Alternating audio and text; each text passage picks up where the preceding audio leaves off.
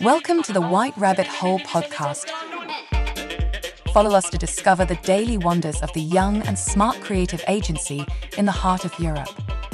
Today we are talking about small agencies versus big agencies.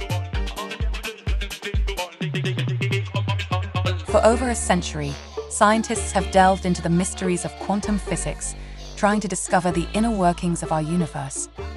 It turns out that by understanding the smallest things, we can achieve big things that can revolutionize the world. The communication industry can be seen as a huge particle accelerator where clients and agencies constantly interact and sometimes collide with incredible force.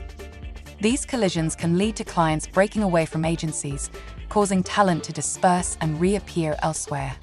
The instability of agency models and the fickleness of clients make this a common occurrence. Some talents choose to go freelance or set up their own agency if they have a strong connection with a client. Small agencies hold the key to unlocking the full potential of creativity by focusing on the three core forces of talent, brands, and ideas. Many of the best small agencies have less than 10 employees, while large agencies have more than 1,000 employees across their network.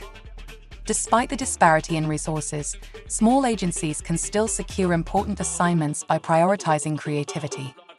In a battle of wits, even the giant can be defeated. The problem of large agencies is not a lack of talent, but rather a problem of priorities.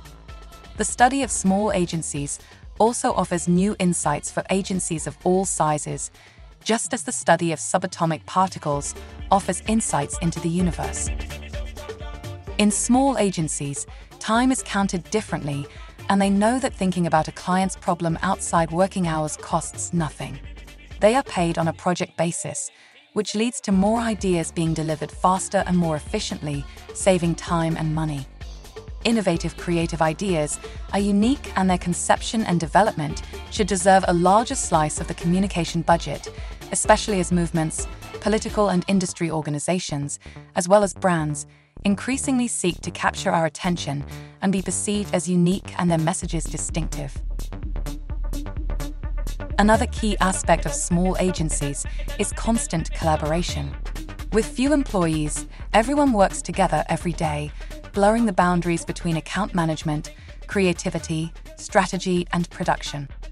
Large agencies take this approach during the new business phases, but revert to a hierarchical structure after client acquisition.